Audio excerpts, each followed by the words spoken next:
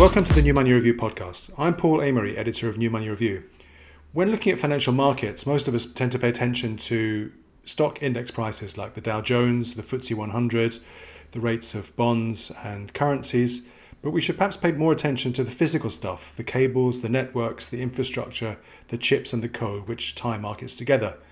And that's because the way the financial markets infrastructure is set up determines not just how shares and bonds are traded from a technical point of view, but they also determine who has the financial power. That's the opinion of John Handel, who's a financial historian and our interviewee on the latest episode of this podcast. In John's words, technical details are never just technical details. His specialist area of research, as you'll hear in the podcast, is how 19th century financial markets were constructed from a physical point of view. The actual wires, cables, telegraph poles, roofs and buildings involved in relaying price information during a time of remarkable growth in the financial markets. John, welcome to the New Money Review podcast. Could you tell listeners a little bit about yourself and your area of research? Yeah, thanks for having me on.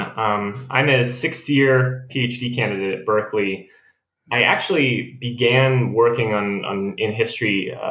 Some of your British listeners may know I studied the Oxford movement and John Henry Newman and 19th century British religious history for a long time before I sort of slowly began to get interested in 19th century finance. And my main interest in it derived, I was reading about the history of the London Stock Exchange and about the 19th century banking system.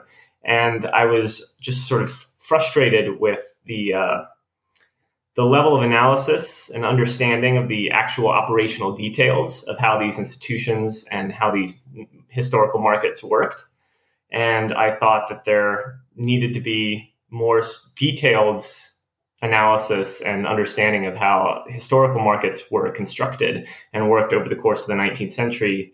And I ended up really focusing on 19th century markets because in 1800, there are 3 stock exchanges in the world: Paris, Amsterdam, and London, and they're located in coffee shops and alleyways.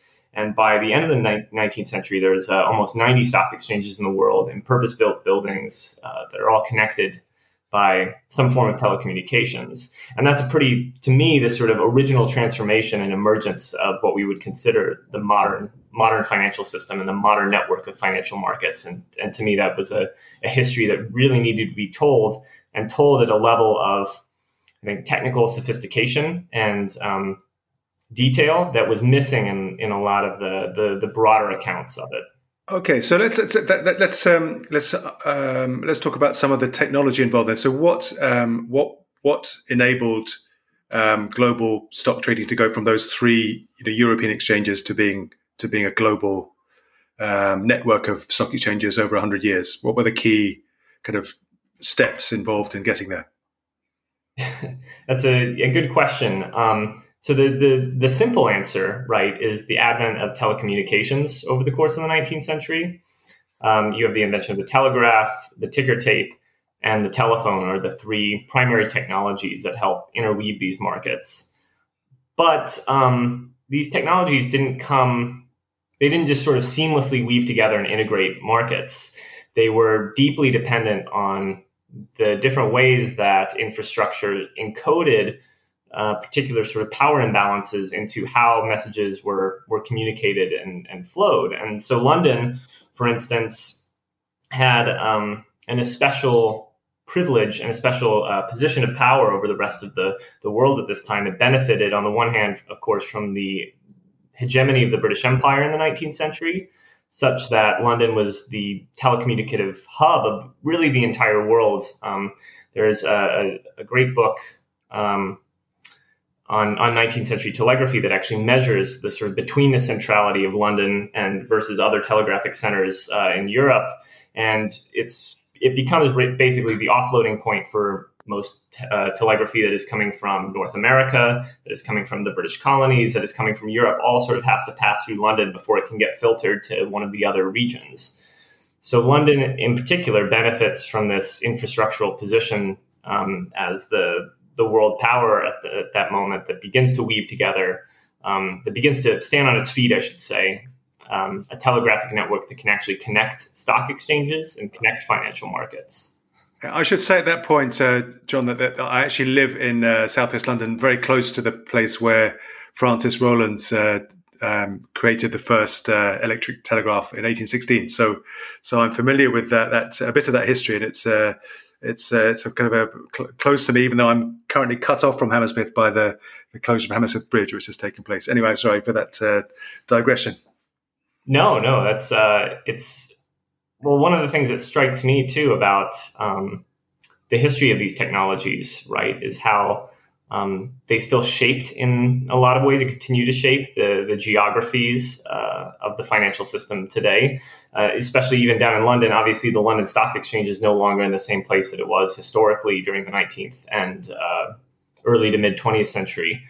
But you can still sort of see a lot of the basic sort of telegraph wires or the cables that carry these telegraph wires are still key to broadly global communications, especially between these financial centers. So these technologies and these infrastructures, especially that are originally laid in the 19th century, have a very long afterlife and continue to have sort of importance to how the rest of the financial system was shaped. And of course, right, it's as one of the key themes in your podcast has been how it's very difficult to innovate new technologies when you're trying to escape the legacy of older infrastructures that had previously underpinned forms of financial behavior. And so that's, I think, a key way that 19th century telecommunications has continued to shape our financial markets today. Right, and you recently published on Twitter a thread, what I found a very interesting thread about the way different commercial interests had to compete to use that stock price information that was being transmitted from the London Stock Exchange, and how how that created different power interests. Could you explain to listeners a little bit about what you've been researching and what you found out? Yeah, it's a long and complicated story, obviously, and there's many different players. And I think one of the things I try and talk about in my dissertation that I'm working on is how it's really unhelpful to think of the telegraphic system, the ticker tape system, the telephonic system as one coherent object. In fact, we need to really consider it as something that's a knotty, very nodal, very particular network that is pieced together by a host of different agents, whether that's particular financial firms, whether that's particular financial markets like the London Stock Exchange, or the private and public companies that ran telecommunications in the 19th century. For instance, so the thread you're referencing just talks a little bit about how the Exchange Telegraph Company, which was the company that brought the ticker tape to the London Stock Exchange for the first time, had to compete with not only other companies to provide a ticker tape service to London. They eventually got an exclusive monopoly, but they were always threatened by other competitors that were trying to provide the same service. But they had this monopoly, but not only were they threatened by other ticker tape providing companies, they were also threatened by simply other telecommunications companies that were jockeying for the same infrastructural space. So to anyone who's familiar with the current city of London, the Royal Exchange is still very prominent. It's right there when you get off at Bank Station. And in the 19th century, to the north of the Royal Exchange was immediately the London Stock Exchange, in between Throgmorton and Threadneedle Street. On the south side of the Royal Exchange is Cornhill. And Cornhill was where the Exchange Telegraph Company had their headquarters. It's where a host of other telegraph companies had at least offices. And so the roof over the Royal Exchange, where these telegraph companies could lead wires into the London Stock Exchange, was a critical piece of space in the 19th century. And there was only a limited amount of roof space, of telegraph poles and way leaves that could be put up over the Royal Exchange roof. And so there was a huge competition and very limited set of sort of material possibilities and affordances that telegraphic companies could actually put wires in over the Royal Exchange. And so this very small space has sort of strict limitations and provided a really contentious site of politics for a lot of the ways that telegraph companies interacted with the London Stock Exchange in the 19th and early 20th century. So that obviously has a kind of direct historical echo in the battle for speed between the major high frequency trading firms who were initially reliant on the existing cables between financial centers, but then started erecting their own microwave masts, all across the United States and between London and the other financial centers. So it's a kind of a recurrent theme in finance, this battle over infrastructure.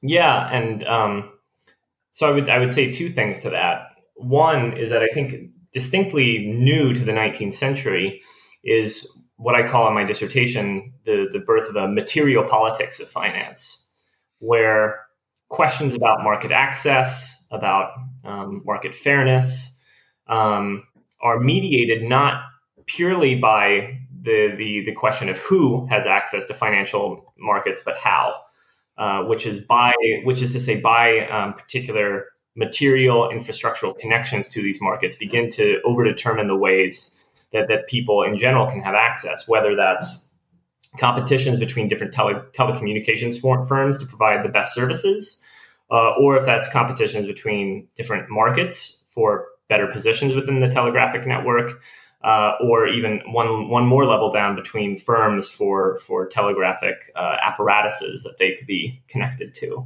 And this is really a product of the first product of the birth of 19th century financial markets. So how did those questions get resolved when it came to those competing interests in 19th century London? Yeah, no, I mean, that's in many ways the story I'm trying to tell.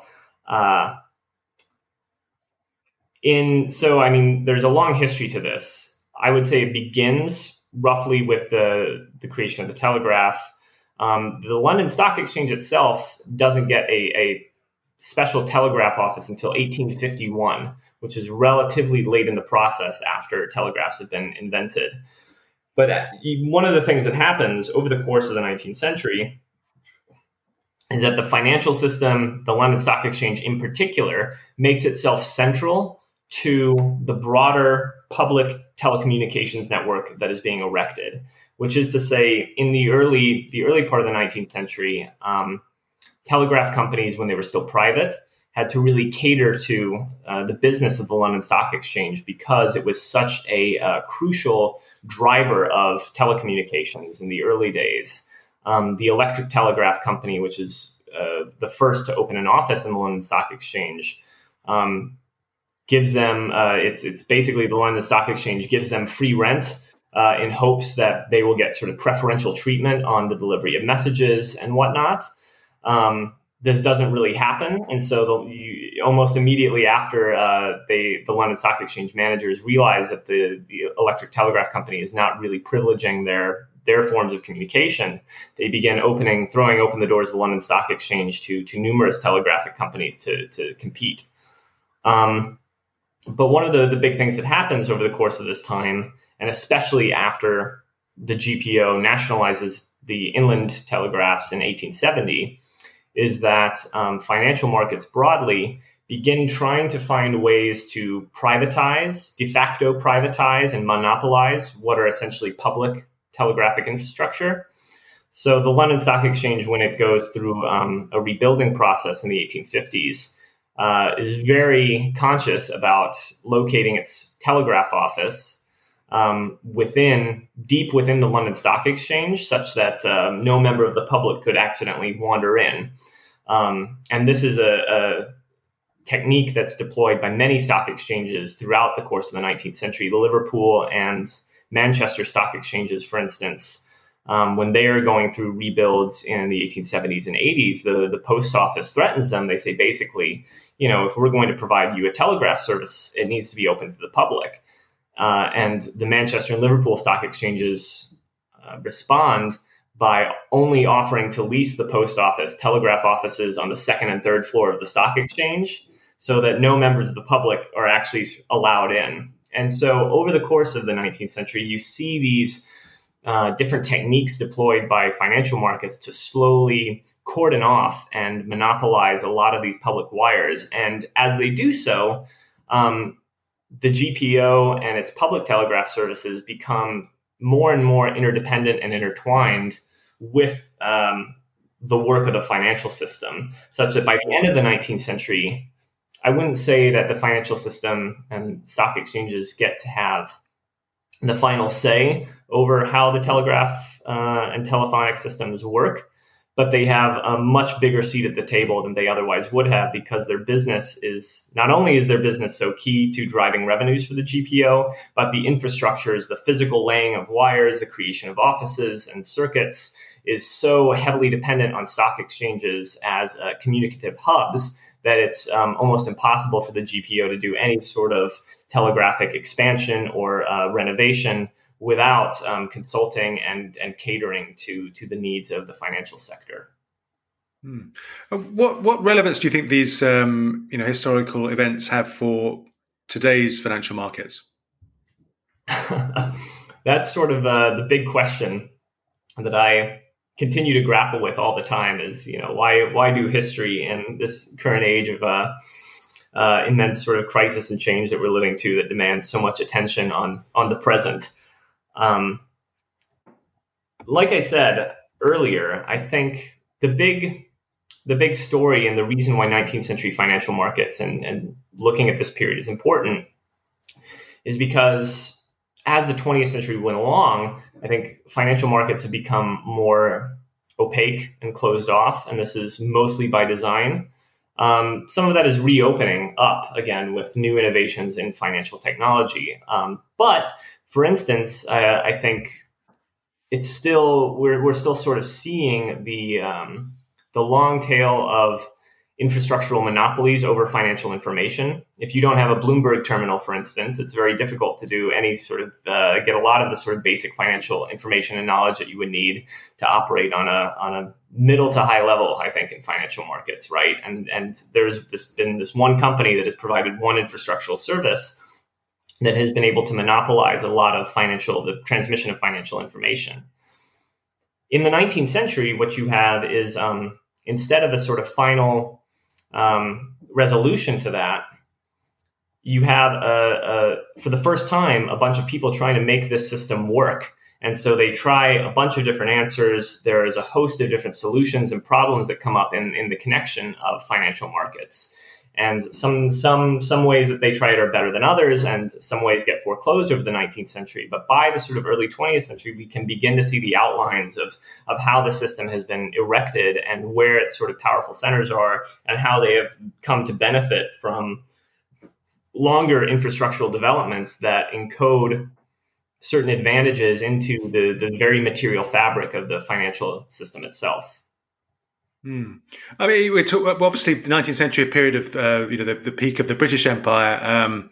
That's kind of arguably gone into a period of the American Empire during the 20th century. But now we're faced with a much more multipolar world. We've got the invention of new technologies such as Bitcoin, cryptocurrencies, blockchain that promise a much more decentralized approach to trading. How significant do you think these latest developments are in technology and the way that things are traded? Yeah, I don't think I have too much different to say about this than many of your other guests who know more about the sort of current state of things.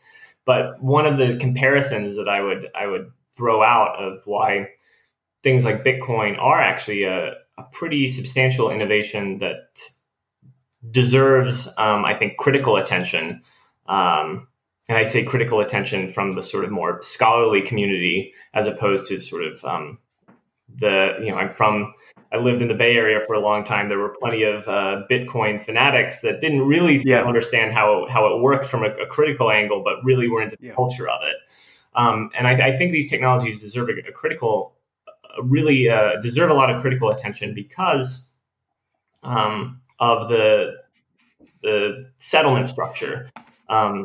Again, this is probably stuff but one of the interesting things that's of why 19th century telecommunications was in fact not particularly revolutionary to financial markets was because it did not affect settlement structure at all. You could have an investor in Edinburgh telegraphing his stock exchange order to his broker in London, and where that might have taken a week, it only took 20 minutes by 1870. But however, that order still had to get sent from the sort of slip that it was marked on the stock exchange floor down to the clerk in the checking room who would check the bargain at the end of the day, that would then be sent to a sort of broader account book that would get evened out during the settling day, which could be 3 weeks away, that could be 1 week away, before any sort of certificates and money was actually exchanged. And it would be another, week before the investor in Edinburgh actually got his stock. So even though telegraphic technologies and telecommunications sped up the speed of floor transactions during the 19th century, it didn't actually really affect the sort of bottom line, the settlement and clearing functions. I agree with you. That's where the potential innovation is very important for these distributed networks, because their settlement happens in a totally different way, and to me that's a very significant invention. And I would only say that I think, in fact, a lot of these new technologies that we're dealing with today, like blockchain, rather than I think, let me put it this way. Instead of giving a historical perspective to these new technologies, I think the changes that these new technologies have brought is actually sort of highlighted to me a different way of viewing history, which is to say that a lot of scholars and a lot of people that have looked at financial markets in the past have sort of just taken for granted that the telegraph, the telephone, the ticker tape all sort of sped up transactions, but they were only looking at a very particular part of the transaction. There was not as much attention to settlement and clearing. And there's been some really good work on this. There's a sociologist at University of California, San Diego, who's written a great book, Juan Pablo Pardaguera, on the automating of finance, that really takes seriously the settlement function as a key sort of site of technological transformation in the 20th century, the mid-20th century. But yeah, I think the way these technologies are changing the current operations of markets has prompted me to look at history differently, rather than to use history to try and explain their emergence, if that makes sense. Yeah, that's a very thank you. It's a very interesting observation. I mean, so what you're saying is that we should not just look at the impact of technologies like the telegraph or the telephone in speeding up the way trading happened or any kind of commerce happened. We should look at the role that these technologies played in creating particular hubs for the actual movement of funds, and that was as important in cementing London's position or New York's position, or in the 20th century, other financial centers' positions as the centers of those, as financial centers. And then that had a kind of knock-on effect on the power, I suppose, of the countries concerned. That's exactly right. And if I might be permitted to tell two of my favorite stories that I think illustrative of how we should really think about this in again, less of an abstract way about the telegraph system as a system, and more about the actual technical materialities of it on the ground. My two examples that I love sharing is that in the late 1880s, the mid 1880s, the London Stock Exchange goes through a massive renovation. And for the first time, instead of just being a set of buildings that are kind of next to each other where markets are a bit jumbled, the entire stock exchange is finally enclosed. And there are telegraph offices and telephone offices that are placed around the perimeter of the exchange. And in turn, the exchange reorders the positions of a lot of markets from where they had been traditionally, so that they make sense and are connected to the telegraph office that they would do the most work with. There is one market, however, within the London Stock Exchange that's very upset about this, and that's the English consols market. So basically the market for English state debt. Because they are a market that does not rely heavily on telegraphic communication in the same way that, say, the market for American securities did. And so the English console market gets moved from under the main dome of the London Stock Exchange, and it gets shunted off into a very tight corner. And there are all these petitions and letters from brokers and jobbers in that market complaining about how they have lost all of their space, all of their desks, all of their sort of physical facilities that they needed to complete their transactions, because so many other markets became, quote, we would think rationalized or were given more efficient spaces near telegraphic markets. They actually sort of had a decrease in what we would think of as their efficiency. And the only other thing the other story I would use to illustrate again how these sort of power disparities were cemented and fractured and really sort of dependent on the infrastructure, the technology you used and your position in the network. The Liverpool Stock Exchange, which was the second biggest in Britain for most of the 19th century, wanted to compete with London with European trading, especially because of Liverpool's close associations with cotton manufacturing, cotton shipping. Because of that, it had very close relations with a lot of German cities that were doing a lot of these manufacturing and had a lot of shared financial securities amongst different German stock exchanges. But Liverpool, all of its telegraphic messages tended to get lumped in with other foreign telegraphs from the north of England that would then get filtered down through London and then get passed to any foreign stock exchange. So Liverpool begins to try and lay direct wires into some German towns like Hamburg and Bremen, which had smaller stock exchanges, but which were dealing in a lot of shared securities with Liverpool. But again, the sort of affordances and limitations of the actual material of telegraphing came into play. All Liverpool had on these direct wires were a simplex telegraph system, where you can only send one message at a time on a wire, as opposed to a duplex system or a quadruplex system that would allow you to send 2 or 4 messages each way on a wire. So basically, the merchants and the brokers in these German towns, when they knew Liverpool agents were trying to place orders on the German stock exchanges or do some sort of arbitrage activity, they would often flood these simplex wires with nonsense messages that would just go one way and prevent Liverpool brokers from really being able to do anything at all except through London wires. And that's called spoofing in modern day high frequency trading. Exactly, jargon. The historical version of that. Yeah, but and again too. How fascinating. Yeah, and it's the trick to this though is that there was just only so many wires that could be laid in a certain direction, and there were very strict, hard limits to the capabilities of the telegraph and the telephone to handle these kind of businesses. And so there were some places that were able to develop these in really powerful ways, like London.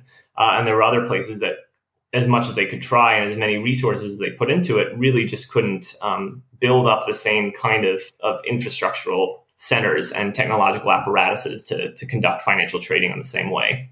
I would say we're in a mode in so many ways, right, where the old world is dying, but the new world is still struggling to be born.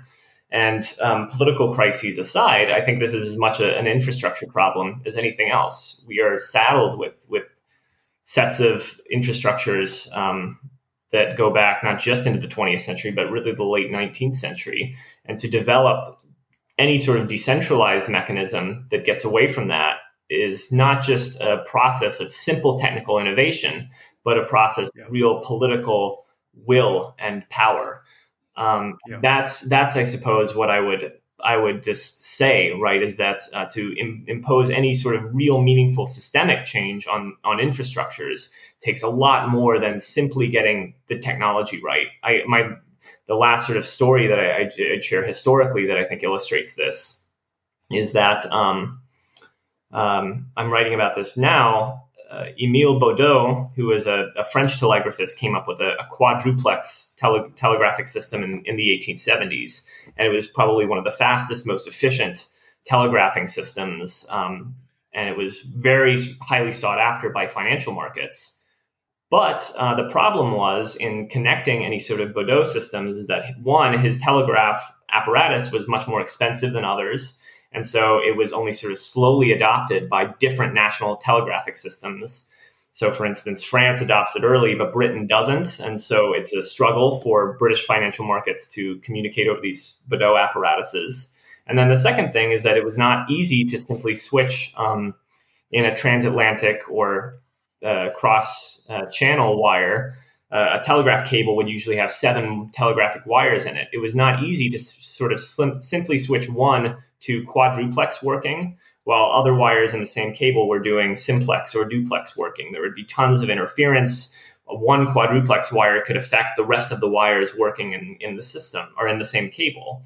And so the actual process of shifting the entire financial telegraphing system based in London, but connected to the major centers in Paris, Berlin, and elsewhere into a more efficient telegraphic service was one of it took immense time. These don't really actually get connected until the 1910s and 1920s because it took so long for these this technological innovation that Baudot made to actually be systemically employed and updated in the infrastructures itself.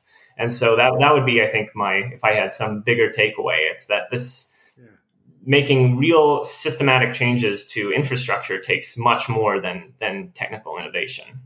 Yeah. John, thank you very much. It's been a fascinating chat. I've found the topic really interesting, and I appreciate you taking the time to chat to me and to share your views with our listeners. Thank you. I'm very honored and delighted to come on.